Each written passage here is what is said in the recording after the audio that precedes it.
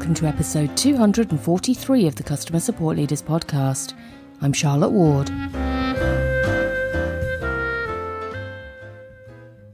Today, welcome Vaishali Dalani for a fireside chat.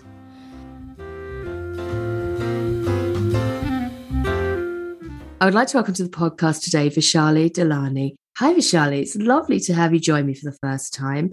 We met 2 or 3 weeks ago and I've since had COVID, so I hope everyone will forgive a croaky voice on my part, and I will try and muffle my coughs as well. But I do remember we had some super interesting conversations around the particular challenges that you're facing in the environment that you're working in and the support experience that you're building.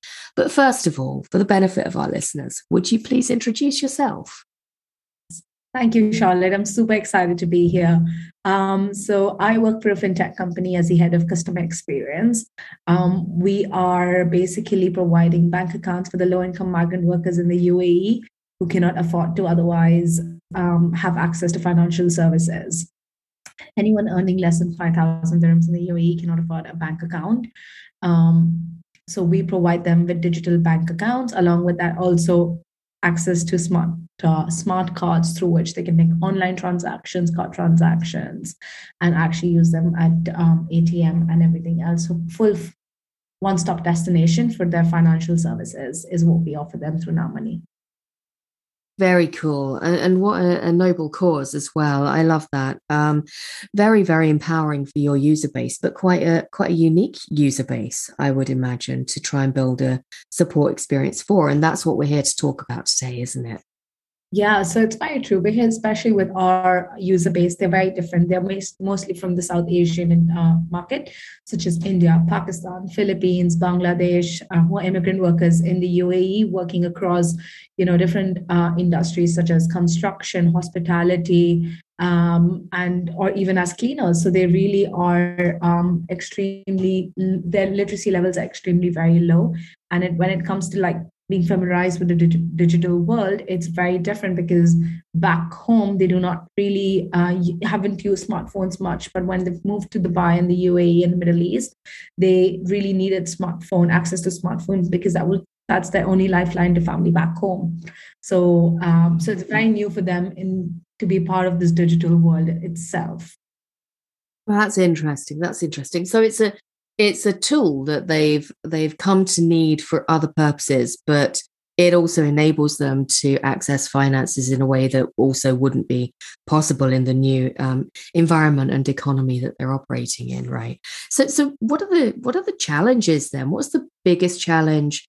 I guess I was going to ask from your perspective what the biggest challenge was, but I'm actually going to flip it around and ask from your customers first. What are your customers' biggest challenges in terms of accessing money, accessing funds? And, we talked a little bit about this. We touched on the difficulties of being part of the economic landscape in the UAE. But as the smartphone enables all of that and your app enables all of that, what's the biggest challenge and how do you solve that for your customers then?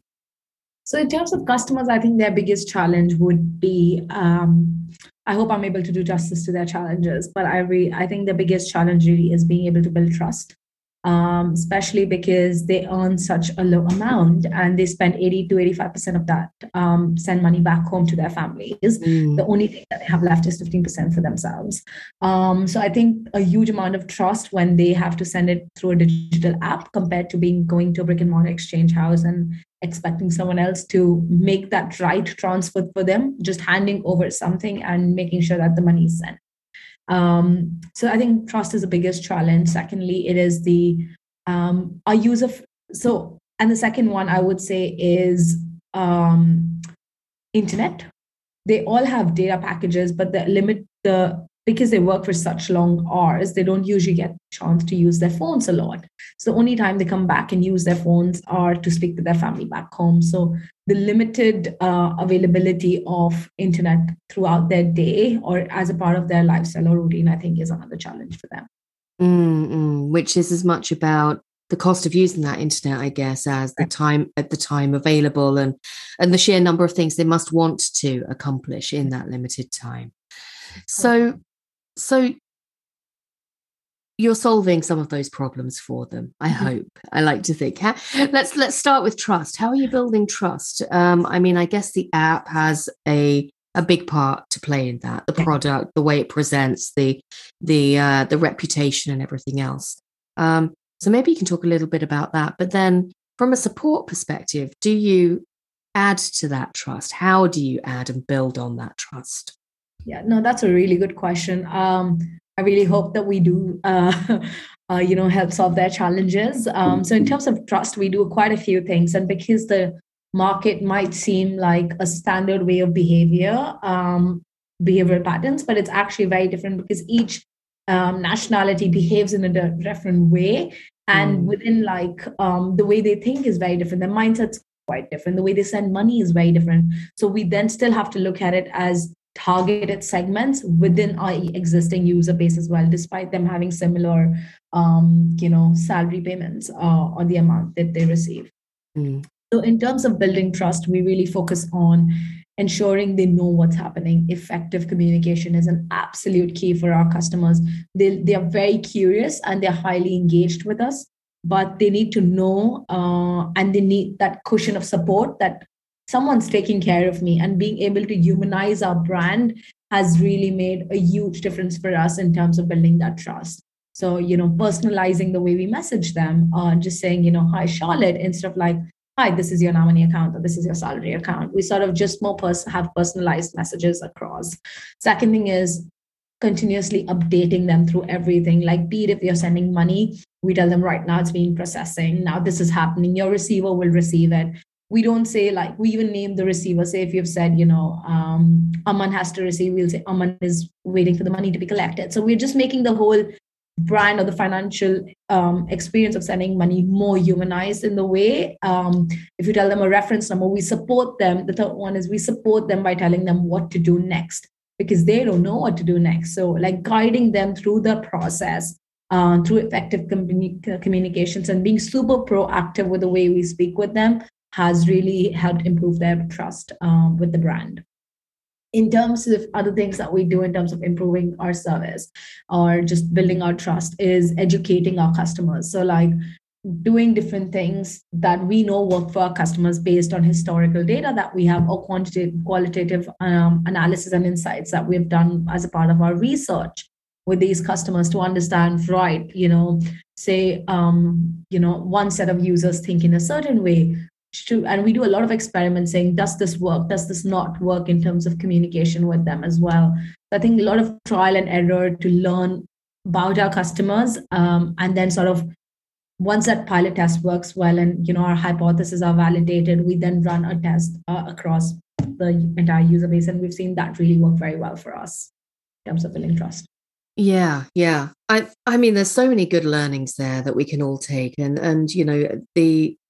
I can't imagine there isn't an organization out there that doesn't want to build trust with its customers, and just humanizing the experience. And some of the things you describe are quite simple. There is just being more personal. There is being more communicative and proactive. But that education piece is really interesting as well. This is what you should do next. And also, I guess operating, building a library of best practices and things like that. This is how generally this thing works. This is what we think you should do next. That's all. It's becoming that trusted advisor, isn't it? Yeah. And in terms of even educating them, it's all about how we use different interaction models in terms of communicating with them. It's not only about them reading a text. It's about them watching a video or listening to an audio, or it's maybe an interactive game, a gamification. So we're using different models to try and see what our users engage most with and what helps them understand, the brand really well and the service really well. So when they do have a problem, then and they do end up engaging with the support team directly, how do you take that further? I guess some of the things you describe are very product driven, the interactions with those emails, something is at such a stage. What does the support team do to support all of that? So it's very interesting because we support our user base in 9 different languages just to be able to cater them and make them feel really warm and welcome. Like our IVR is not something that's really long and complicated. It's just very simple, like one or two. It's very simple in the way they have to choose. You don't give them too many options because that sort of doesn't work for them as well. And once they do, they select a language, it's very easy because they know that they can actually explain their grief or their complaint or inquiry in their language.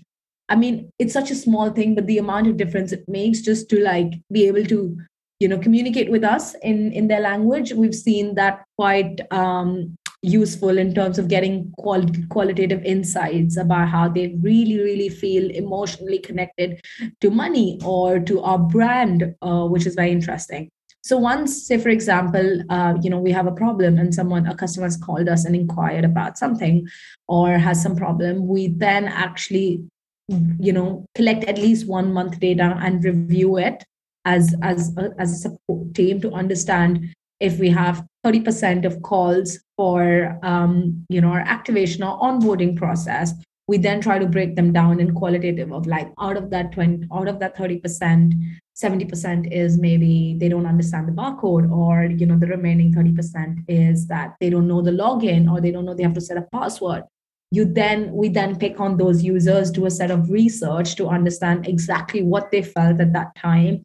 And from a customer experience perspective, I then sort of, once I've consolidated, what the customer support team has given feedback, what the user research has said, I come up and design a few options, and then we discuss it internally, the pros and cons. We do a few more rounds of user testing. What works for the user? Do they understand it? Does that solve their problem? And after a few back and forth feedback loops, once everyone's aligned from a cross-functional perspective, from product, tech, customer service, as well as operations, we are then ready to like put it in the sprint and it's ready for production. So it's sort of as a cross-functional team in terms of support and experience. We just go hand in hand to make sure that we cover everything that the user needs. Mm-hmm. Exercises like that are great, and they are often used. The objective of those exercises is often to deflect tickets, right? I think that's so often the I think it's becoming a bit of an archaic concept, just as an objective in its own right, like just to deflect tickets. But I think another perspective on that is just that improved customer experience, making things simpler.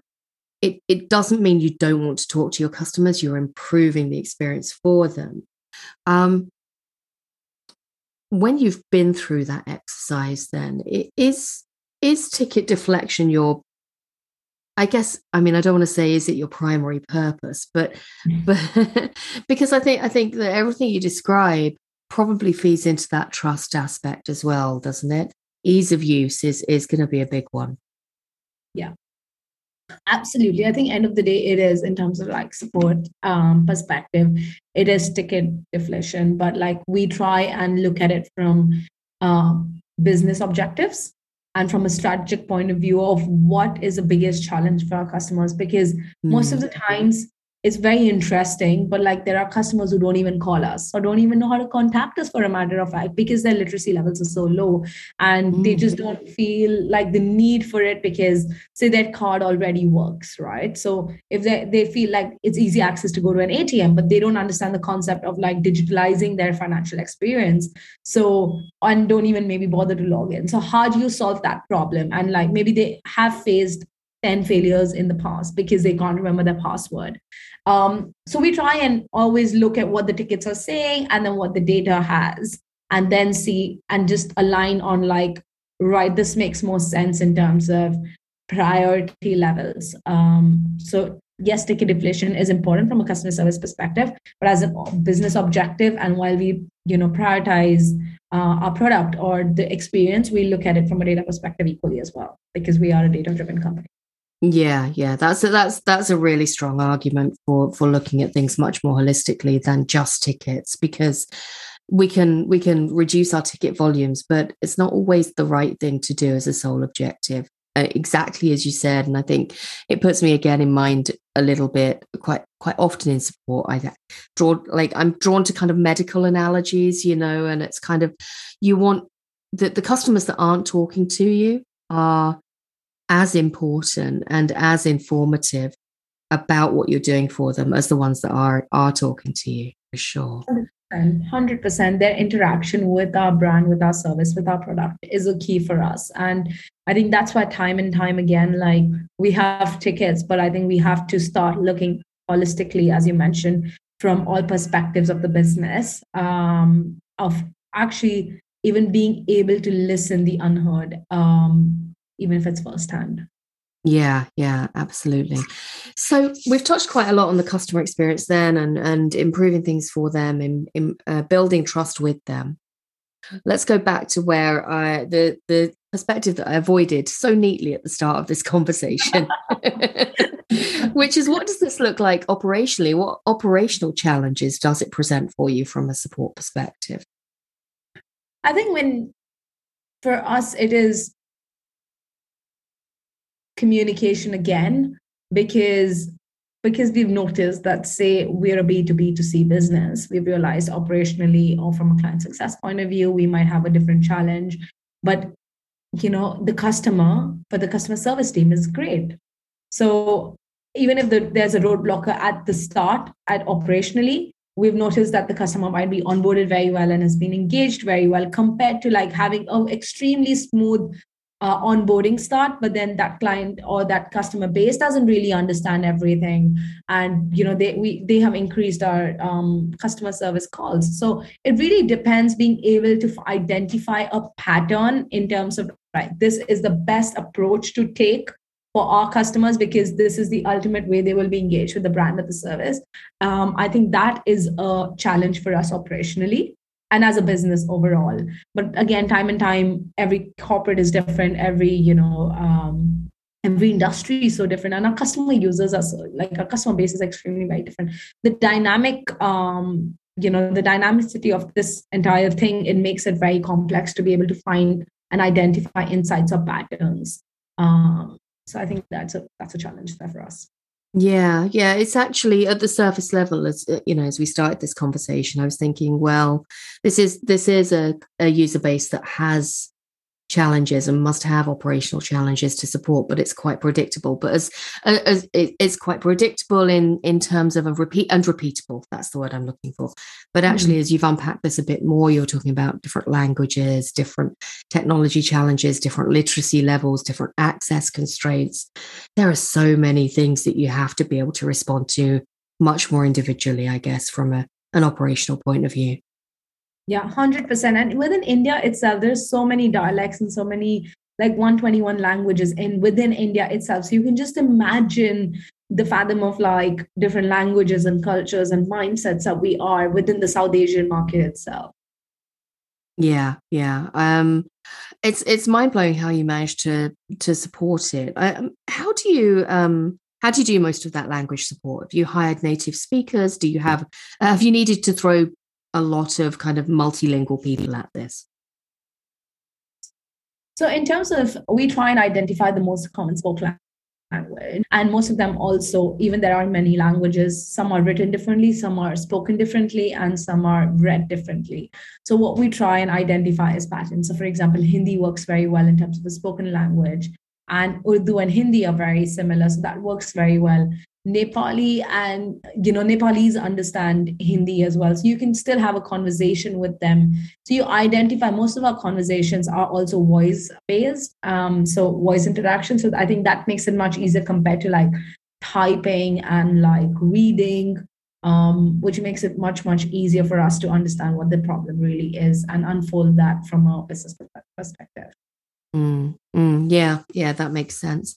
And let's not forget, in all of this complexity, you are also a fintech company. So there are other constraints, and I have zero experience in supporting fintech. So I can only imagine the kind of bureaucratic and federal constraints on anyone operating in that space, and legal constraints operating in that space. I would love to have you back to talk about fintech itself at some point as well. Would you come back and do that for me?